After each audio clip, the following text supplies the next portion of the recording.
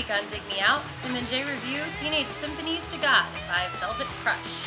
You got the hooks, you got the awesome melodies and the harmonies. This was a grower for me. They write songs that they sound vaguely familiar. I just imagined that these guys had, a huge vinyl record collection. Hello and welcome to another episode of Dig Me Out. I'm your host, Tim Manici, and joining me once again, my co-host, Jason Ziak. Jay, I hear you're under the weather. I am. A little bit. It's been going around. The ever-changing weather in central Ohio does not do one favors when it comes to... You know what? I think it was sitting outside on Saturday at that football game. Yes. It will be a couple weeks now, but Jason and I, along with fellow Stepford 5 member or former member and one-time contributor for the Failure and Big Wreck podcast, Keith Jenkins, and his wife Wendy, we drove up to Bowling Green, Ohio, our alma mater, to take in a football game that was, for 3.5 quarters, pretty boring and caused us to leave. And then all of a sudden, with 11 minutes to go, it became a back-and-forth shootout after we had left for dinner. And it was just cold enough to make me sick. So I woke up Sunday morning starting to feel all scratchy and congested, and 2 days later, I'm sick. Just out of curiosity, who was it that suggested you take your coat in, but you wouldn't carry your coat? That's right. I was too hot. I wouldn't even needed it until the very end. And the third quarter was really cold. Mm-hmm. But the first two were actually warm because the sun was on us. Yeah, once Look, the sun guys goes don't down. carry coats. I do not agree with you. Guys either wear coats or they leave them where they are. They don't carry them. They don't sit on. They don't wrap them around their waist. They don't sit on them. That's what girls do. I'm sorry, sir, but I have to disagree with you. Or men. Have you never seen a man in a suit carrying an overcoat over his arm? We make a decision and follow through with it, or we are tough and put up with the elements. Okay. We don't waffle around and carry coats. That's very manly of you. I, however, am perfectly fine because I chose to wear my coat. So let that be a lesson to you. I hope you're enjoying a hot toddy to cool your throat down.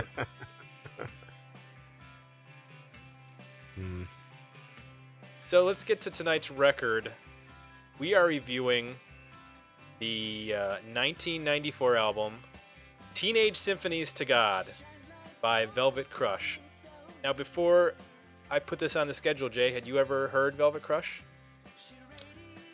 No, that's a tough. No, I don't think so. But it did sound familiar. But the band name did not sound familiar, and I'm not 100% sure that I heard the songs. But there's a couple on here that sort of that did sound somewhat familiar.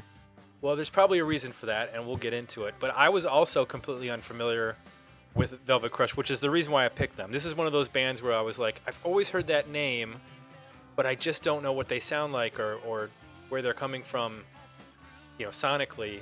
So it'd be good to put them on the schedule and check them out. So how about we jump into the history of the band here? History of the band. Velvet Crush formed in 1989 in... Jay, you want to take a shot at what city and state Velvet Crush are from? I'm going to tell you, we haven't reviewed a band from this state. I'm going to take a wild guess here. Okay. St. Louis, Missouri. Wrong. Rhode Island. Oh, I should have known. They sound way smarter than St. Louis. So, Velvet Crush is primarily made up of Paul Chastain and Rick Menck, who were in multiple bands in the 1980s. Chastain was a solo artist and also a member of the bands The Stupid Cupids. Rick Menck was a member of the Reverbs and the Paint Set. In 1987, they started the band Choo Choo Train, which released 2 singles and an EP.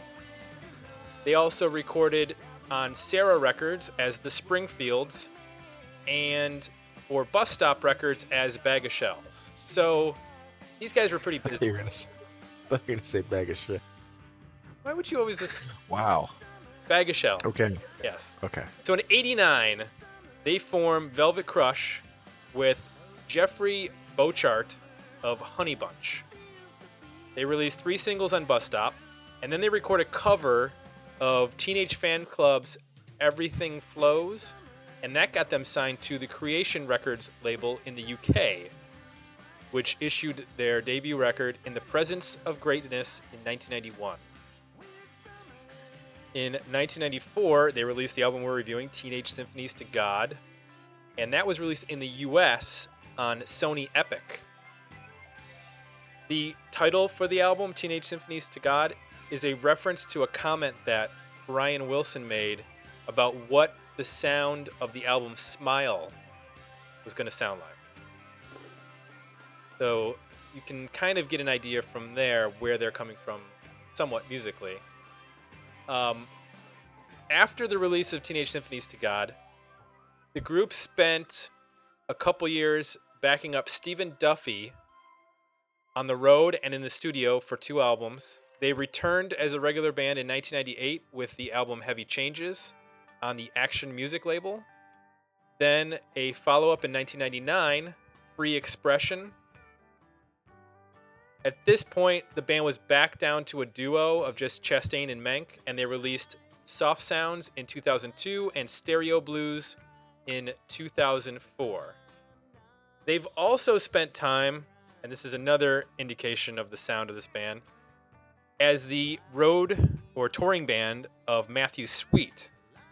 Off and on in the last decade, they were the touring band for his Sunshine Lies album, which came out, I think, in 2008.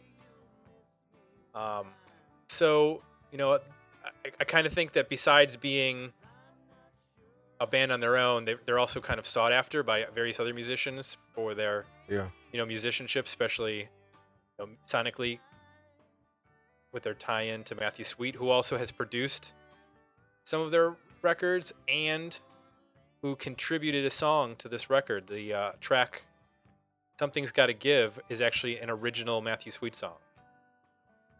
So that's Velvet Crush and their history.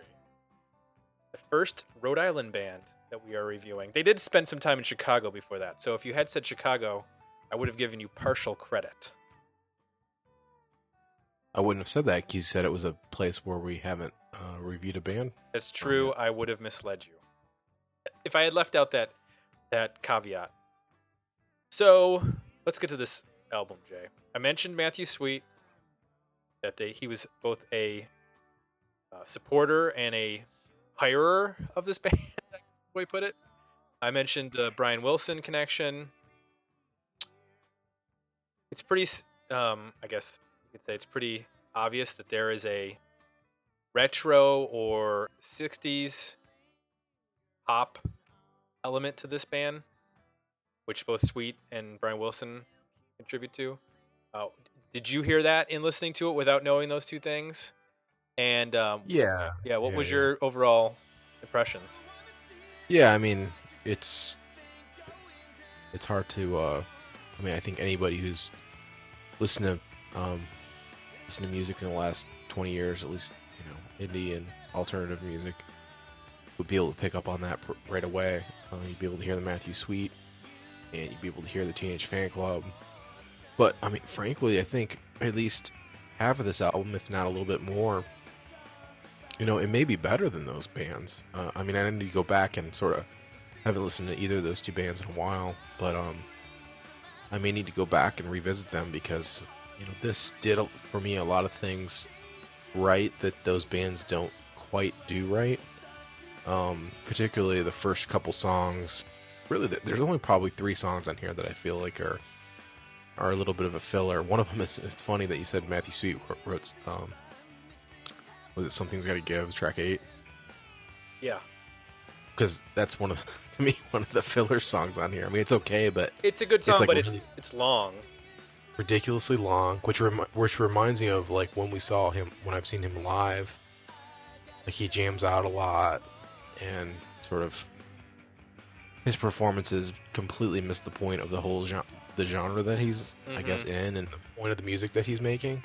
Whereas I think for the most part, this band stays right in the sweet spot of doing this music right. So you got the hooks, you got the awesome melodies and the harmonies, but you've also got this kind of just the right amount of looseness and rawness to it, so it doesn't get too artificial sounding or too sugary, which I love. The guitar playing on this is really good.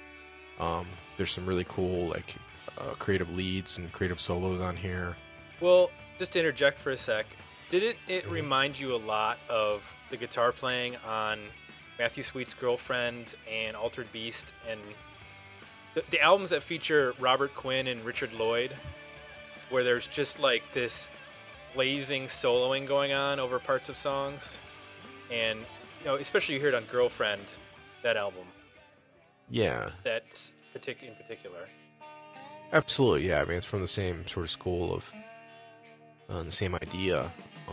I don't know. I have to go back and listen to those albums, but to me, these songs seem better to me. They seem better crafted and more consistent. There's some really strong stuff on here. I mean, it starts off, the first two tracks are just killer, and then it kind of get into a little bit of country stuff here and there, which is fine. It's actually kind of a nice little break. So they go into like kind of a country ballad or mid-tempo-y kind of thing, and then they go to another slow song. But both of them are really pretty good. Track 3, Why Not Your Baby? That's a cover. That's a cover of a. Oh, is it? Gene Clark is the guy they're covering. Why don't you call me your baby anymore?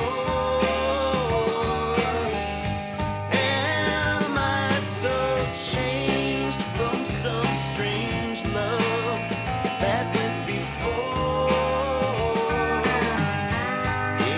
Is this the change of mind that I've been designed for? Why not your baby anymore?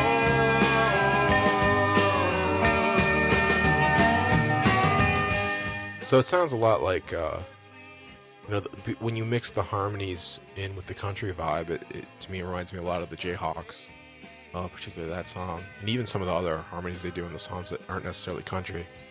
Reminds me of the harmonies that the Jayhawks do. Even like track 10, which is kind of an quiet acoustic song that would normally be, it's kind of like an interlude. It would normally be a lot of the albums that we've reviewed where bands have tried to do this. They don't come off very well. They sort of seem like filler, but to me, in the context of this album, it actually works really well. It's it's at track 6, kind of right in the middle. It's a nice little break, and then they kind of go back into some more of the open strumming, big guitar stuff, and kind of back into what they do well. But there's only really, I think towards the end of the album, Weird Summer is a song that's kind of, it's not bad. It's a little bit of a filler. It kind of reminds me of that, and I think the song after it. Yeah, that one and the one, there's another song right around it where they almost sound like songs from, if anybody out there has kids and they watch Yo Gabba Gabba. It's like the songs that on Yo Gabba Gabba that they would have like a cartoon montage. They have these bizarre cartoon montages of like cartoon characters like running through the woods or whatever and playing, and it'll always be over some like super sugary, fun, either slow or mid-tempo pop song like that, rock pop song. So that song totally reminded me of that. But yeah, I think production wise, I think it sounds pretty good. There's not a whole lot of kick drum on this, which is unfortunate. It could really use maybe a remastering, just bring up some of the low end. It's also at times difficult to hear the bass. Yeah. But overall, I mean, the guitar tones are great. There's a couple songs on here where, I sort of noted that, how good the guitar sounded. The harmonies are excellent. In the vocal, again, going back to my original point about why I like this, is that they got just enough rasp in the vocal, to kind of just give it some character. Again, it doesn't get too sugary, too perfect. It's got some character to it, which is cool. So I liked it a lot. I was really surprised that I hadn't heard of the band. Yeah, and I this was a grower for me. The first time I listened to it, I kind of wasn't in love. I really liked the first two tracks, like you said, but I sort of like started zoning out halfway through the record. And then as I listened to it more, and actually it helped to turn up the volume, because it really started picking out the guitar playing. It really, by just today, I was like, I really like almost every song on this record.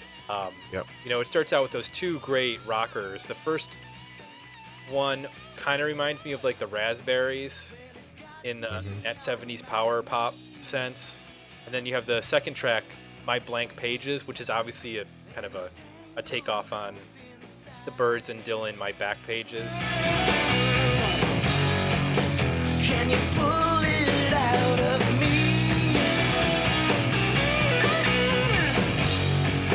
Can you help me find the lines? All I think, all I say, never close enough. All I know, all I do, doesn't mean that much. Coming closer, you will see blank pages. Can't say just how I'm feeling inside. I know there's something that's on my mind, but I can't reason it to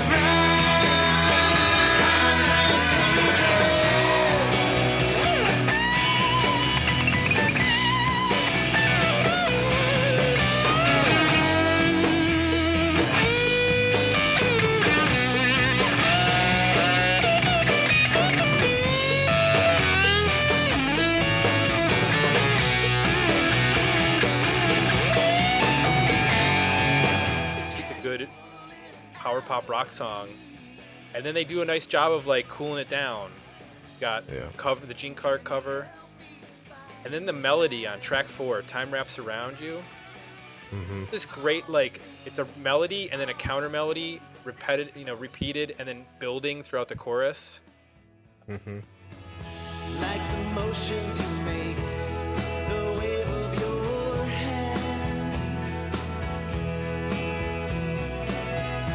like the time that it takes to know that you can. I'm standing by to try and make you feel alright. This time wraps around you, and I'll wrap around you. No, I'll stay.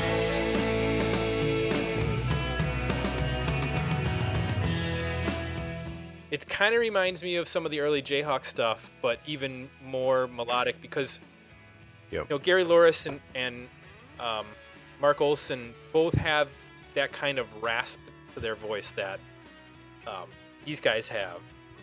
And it's nice to hear, Matthew Sweet's vocals are often so perfect. Yeah. It's nice to hear a little bit of, raggedness in the power pop. Because so much of power pop is about perfection. And you can hear it like, in a lot of the bands that get referenced with this band. But there's a definite, I think it comes from that country tinge that they have. And they're not afraid to let the vocal, have a little bit of a, not a whine, but just a longing in it that makes it really sincere sounding. Didn't Hold Me Up to track 1? I mean, didn't that sound super familiar to you? It did, and I couldn't place it. Like, I couldn't think of like where I would have ever heard it because I don't even remember these guys being like on college radio. Right.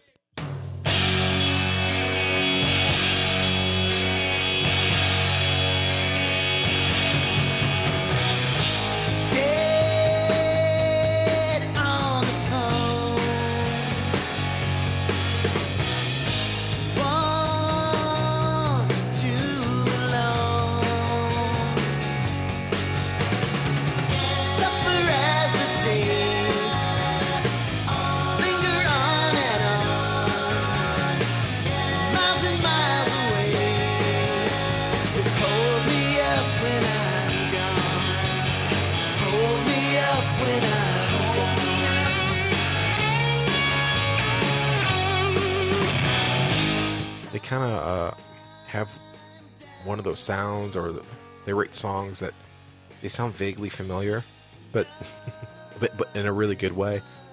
I don't know. It's odd. Like track 7 has this really strong nostalgic feel to it. I don't know why, but it's just one of those songs where you hear it and you just your mind starts wandering into like, past memories, and it just conjures like this nostalgic kind of vibe in you, and this very sentimental kind of vibe in you with the pedal steel. It's kind of mid-tempo. It has a little bit of a country kind of vibe to it, but it also reminds me a little bit of Super Drag when they get quiet. But they're able to, like, I don't know, just put in these little things that seem so familiar, yet you can't really place where you heard it. That's why I was curious to hear on the history if that song was maybe covered by somebody or written by Matthew Sweet or some other tie on track 1. Pulled me up because it just sounded so damn familiar. Speaking of pedal steel, the pedal steel solo at the end of Why Not Your Baby, track 3, it's just, I'm not a pedal steel aficionado, but yeah, it's awesome. I mean, yeah, it's pretty killer. Yeah, I've heard a lot of bands that are alt country throw in like a pedal steel or lap steel or something along those lines, and they kind of do it in a rather secondary way. But yeah, who's ever playing that, I don't know if it's one of the guys in the band or if they had a session guy come in and play that, but it's impressive. I mean, and again, I haven't listened to the best pedal steel players in the world, so I don't know. But for somebody who's listening to primarily rock music, and to hear that, and I was like, wow, this is really good. Yeah, there's a lot of extra instrumentation on this. It's really well done. So there's pedal steel mixed, sprinkled throughout the album. There's some nice piano parts. Track 8 actually has a nice kind of honky-tonk piano, kind of just sitting in the mix. It's not, in your face. It's not doing anything, to really detract from the song. It just sits in there nice.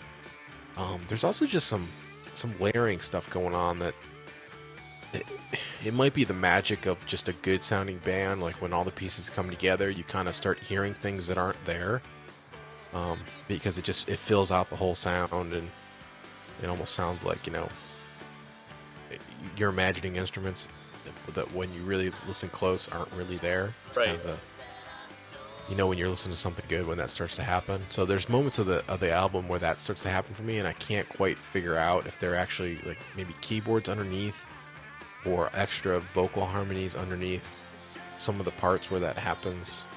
But there's just a lot of really good, just interesting layers that you can kind of pull back. As I think when you first listen to the album, you'll sort of be drawn in by the harmonies, the melodies, the main vocal, which is pretty, up front, and the guitar playing. But then as you dig in a little bit deeper, you'll start to realize that there's a lot of other layers there of other instruments. And the bass player and the drummer are actually really good. It's just, on this, when this was recording, for whatever reason, the bass, the low end is not fantastic on this album. But like you said, if you listen to it loud, it really helps quite a bit, and it's actually pretty much okay. Yeah. But if you listen to it, sort of medium or low volume, you lose out on some of that stuff that's going on. One of the songs I highlighted is actually one of the simplest instrumentation-wise songs on the album, and that's track 6, which is number 10. It's confusing, but yeah. It reminded me a lot, because there's 2 acoustic guitars picking and playing off of each other. It reminded me a lot of Big Star's song 13, which has been covered to death by like everybody from Wilco to Garbage have covered Big Star's 13. I really liked hearing, because it was actually interesting the way they even produced it. The one guitar was panned hard left, and then the other guitar was actually panned in the middle with the vocal, which is kind of unusual. You would expect the guitars to be panned left and right. Yeah. But then they had like, I think it was like a little bit of like a droning keyboard or something going on in that. It wasn't really a defined loud part, but it's just a nice break in the middle of the album. It brings it all down. It's real short. You just get this acoustic guitar number and then it, Atmosphere is kind of a almost like take on like a Teenage Fan Club song, and then you get back, like you said, with Faster Days. So there's really nothing. There's stuff that's mid-tempo to slow, but there's nothing as really as simple as that track 6, which is like I said, a nice break.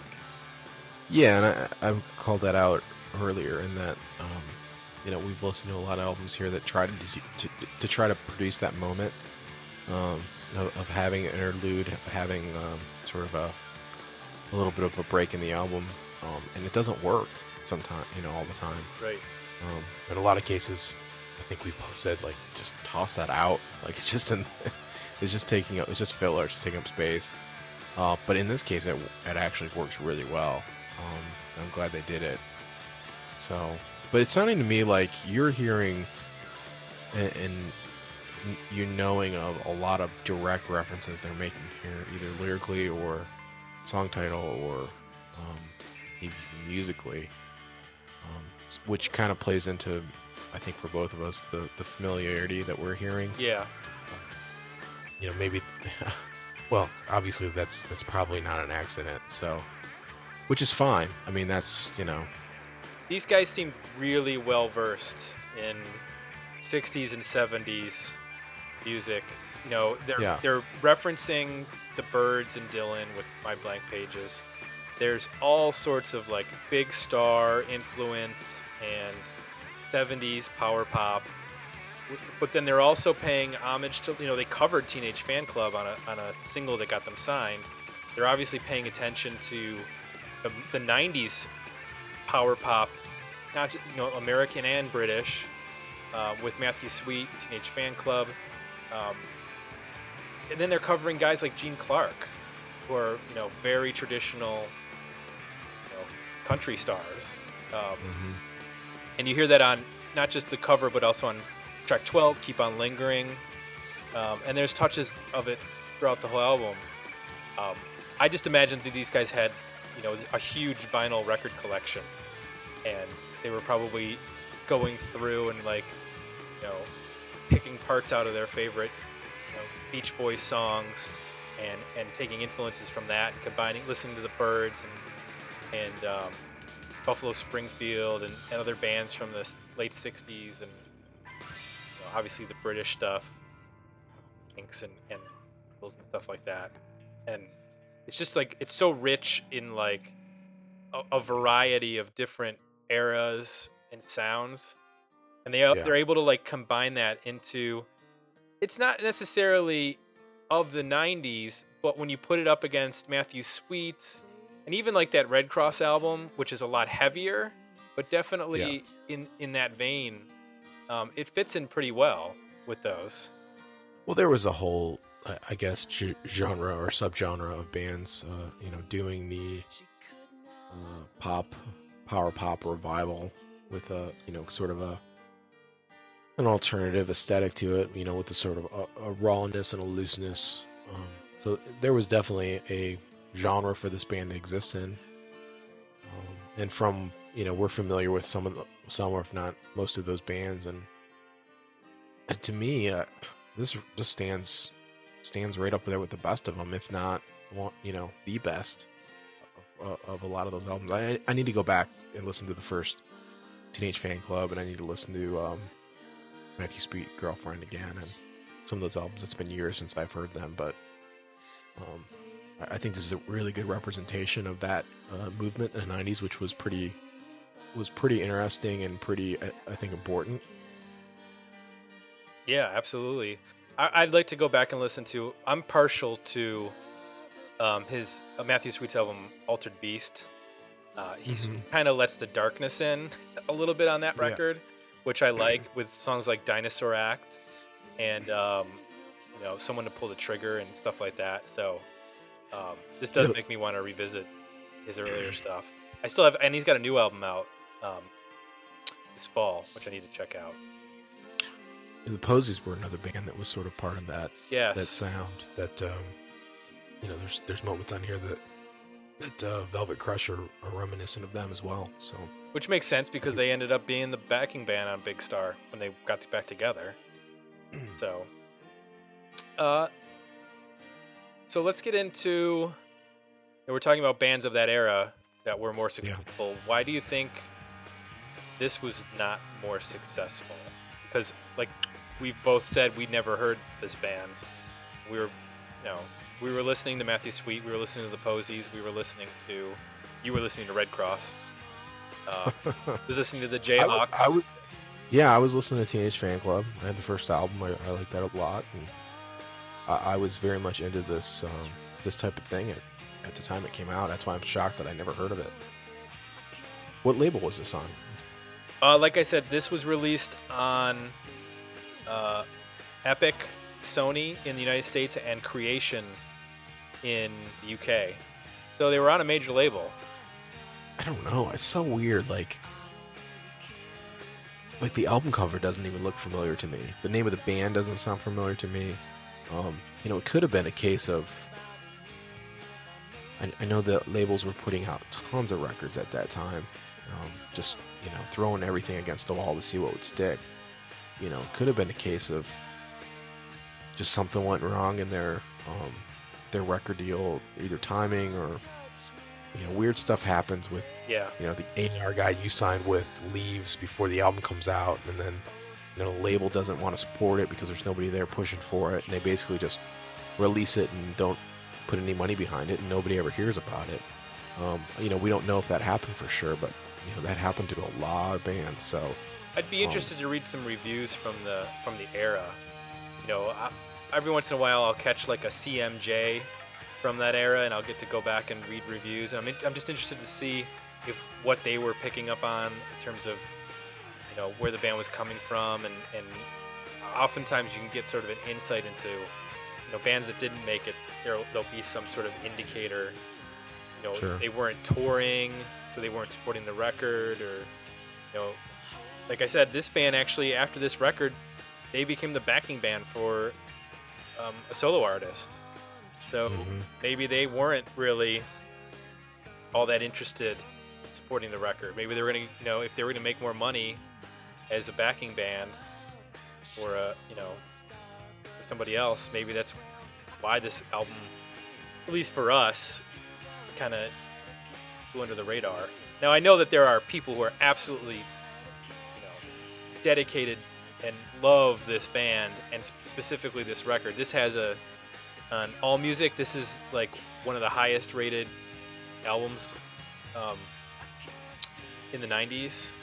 No kidding. Yeah, if you go to the Amazon page for this, it's got 4.5 out of 5 stars, and every review is a glowing, this is one of the best albums of the 90s, this is an album that you need to hear, this is an album that's criminally underlooked. There are people who are absolutely enthralled with this record, and it's easy to see why. Absolutely. I mean, another band that comes to mind when I listen to it as we talk here is Urge Overkill. So we reviewed their first album, or one of their first albums, and they're trying to play in the same area, but they can't quite. They either won't go there completely and commit, or they can't go there completely and commit. I think this band has that sort of raw sort of energy to them that Urge Overkill has, but they've also got a shitload of talent and ability, and they've done all their homework, and they know how to craft these songs and do it. So I think it's probably just a case of somebody dropped the ball. Either the band did or the label did. And, you really only get a little window. It's very rare that, any band, if you don't do it everything right when you first release the album, it's very rare that you get any opportunity after that. Sort of, you lose your shot, and the business moves on. There's always new people putting music out, and there's very little there's very little motivation or opportunity to go back and dig up a CD that came out 4 months ago that wasn't promoted and wasn't brought to your attention. It's just not going to happen. So it's very easy to just get buried and lost. Yeah, I remember those days sitting in the basement at West Hall with literally thousands of CDs stacked along the walls. And I would say 90% of them got one listen and then put down. Yeah. Most of those never saw the inside of the actual studio because you just got, every week you would get a box from each label of 40 or 50 new albums because they were just throwing stuff out there every week, trying to see what was going to hit, they had already signed, X number of bands, and they were going to throw albums out at the college radio stations, all of their, not just the big labels, but then all of their imprints that they had that were, Sony had like 550 Music, and they all had their Cargos and Headhunters and all those subsidiary labels and whatnot. So there was a tremendous amount of rock music released between probably 92 and 95, 96. Oh yeah.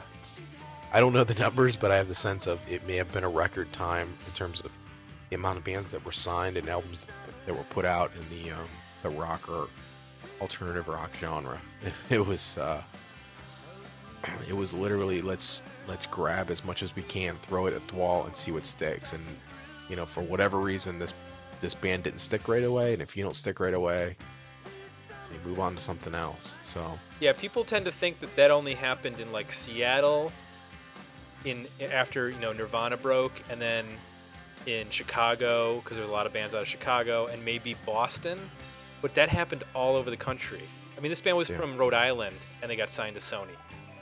Mm-hmm. You don't hear a lot about bands from Rhode Island. I would be hard pressed to name another band from Rhode Island.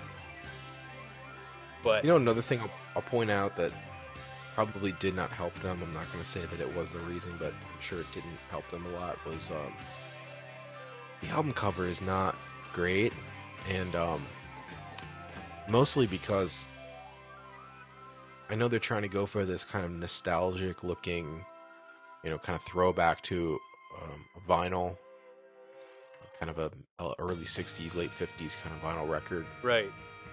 But it almost looks like a compilation or something. You know what I mean? There's a lot of type on the record, and just the artwork doesn't quite look... It doesn't look like a band to me.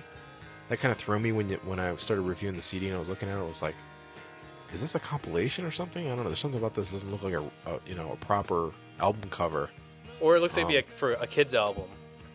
Yeah, it just doesn't quite look right. And I mean, again, when you're, like you said, you got thousands of CDs that you got to listen to, and basically, anything you can do to stand out from the crowd is going to help, and anything you do to detract yourself is going to hurt. So yeah,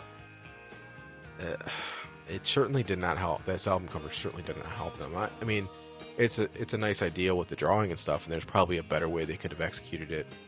But the way it ended up coming out, I think it's more distracting and sort of confusing than helpful in terms of saying what the music's about. And they're definitely going for like a kitschy, like you said, 60s look on the out, because it says stereo across the top, and then there's a little note that says contemporary pop music, and it's got the barcode number, and they're harkening back to those 1960s singles and albums that came out.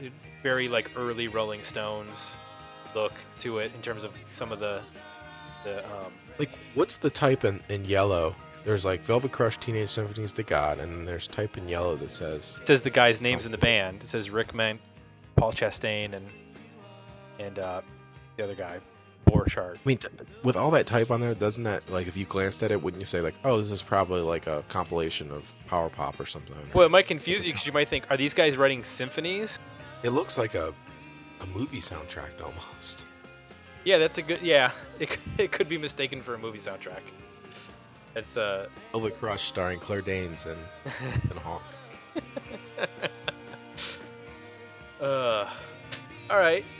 Well, I think we have covered quite a bit of Velvet Crush, and I think we have both discovered a hidden gem.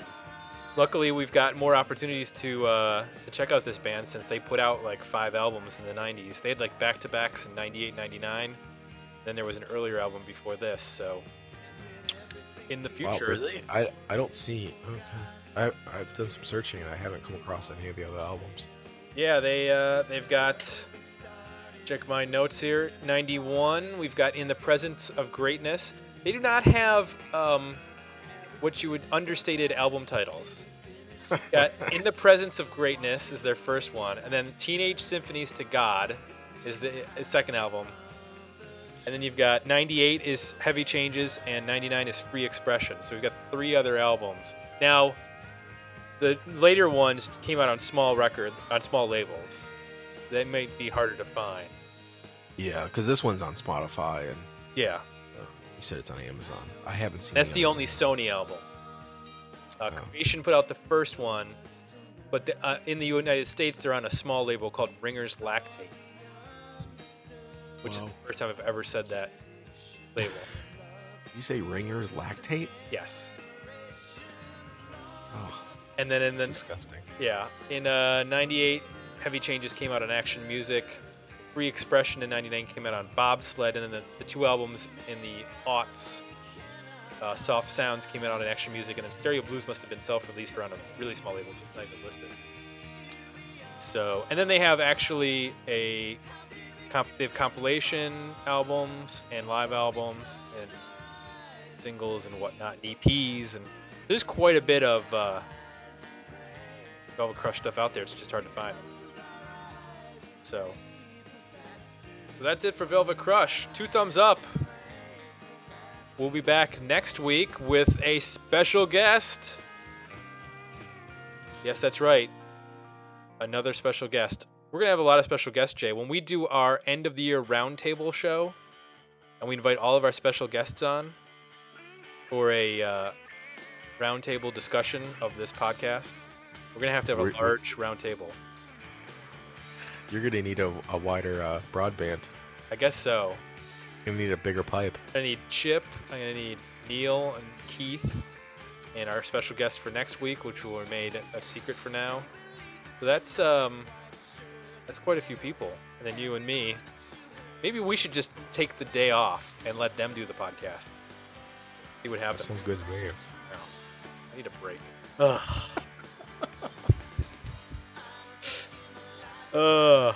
I actually thought about maybe we should do 2 albums per episode, and I was like, that would be a lot of work. I'm not doing that. Yeah. So, all right. Thanks again, Jay, for joining me. Thank you. And we'll be back next week with another episode of Dig Me Out.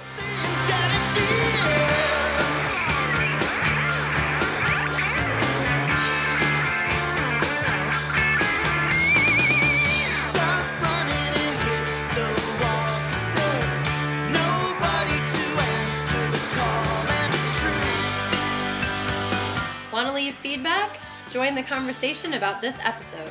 Visit digmeoutpodcast.com for links to our Facebook page and Twitter feed.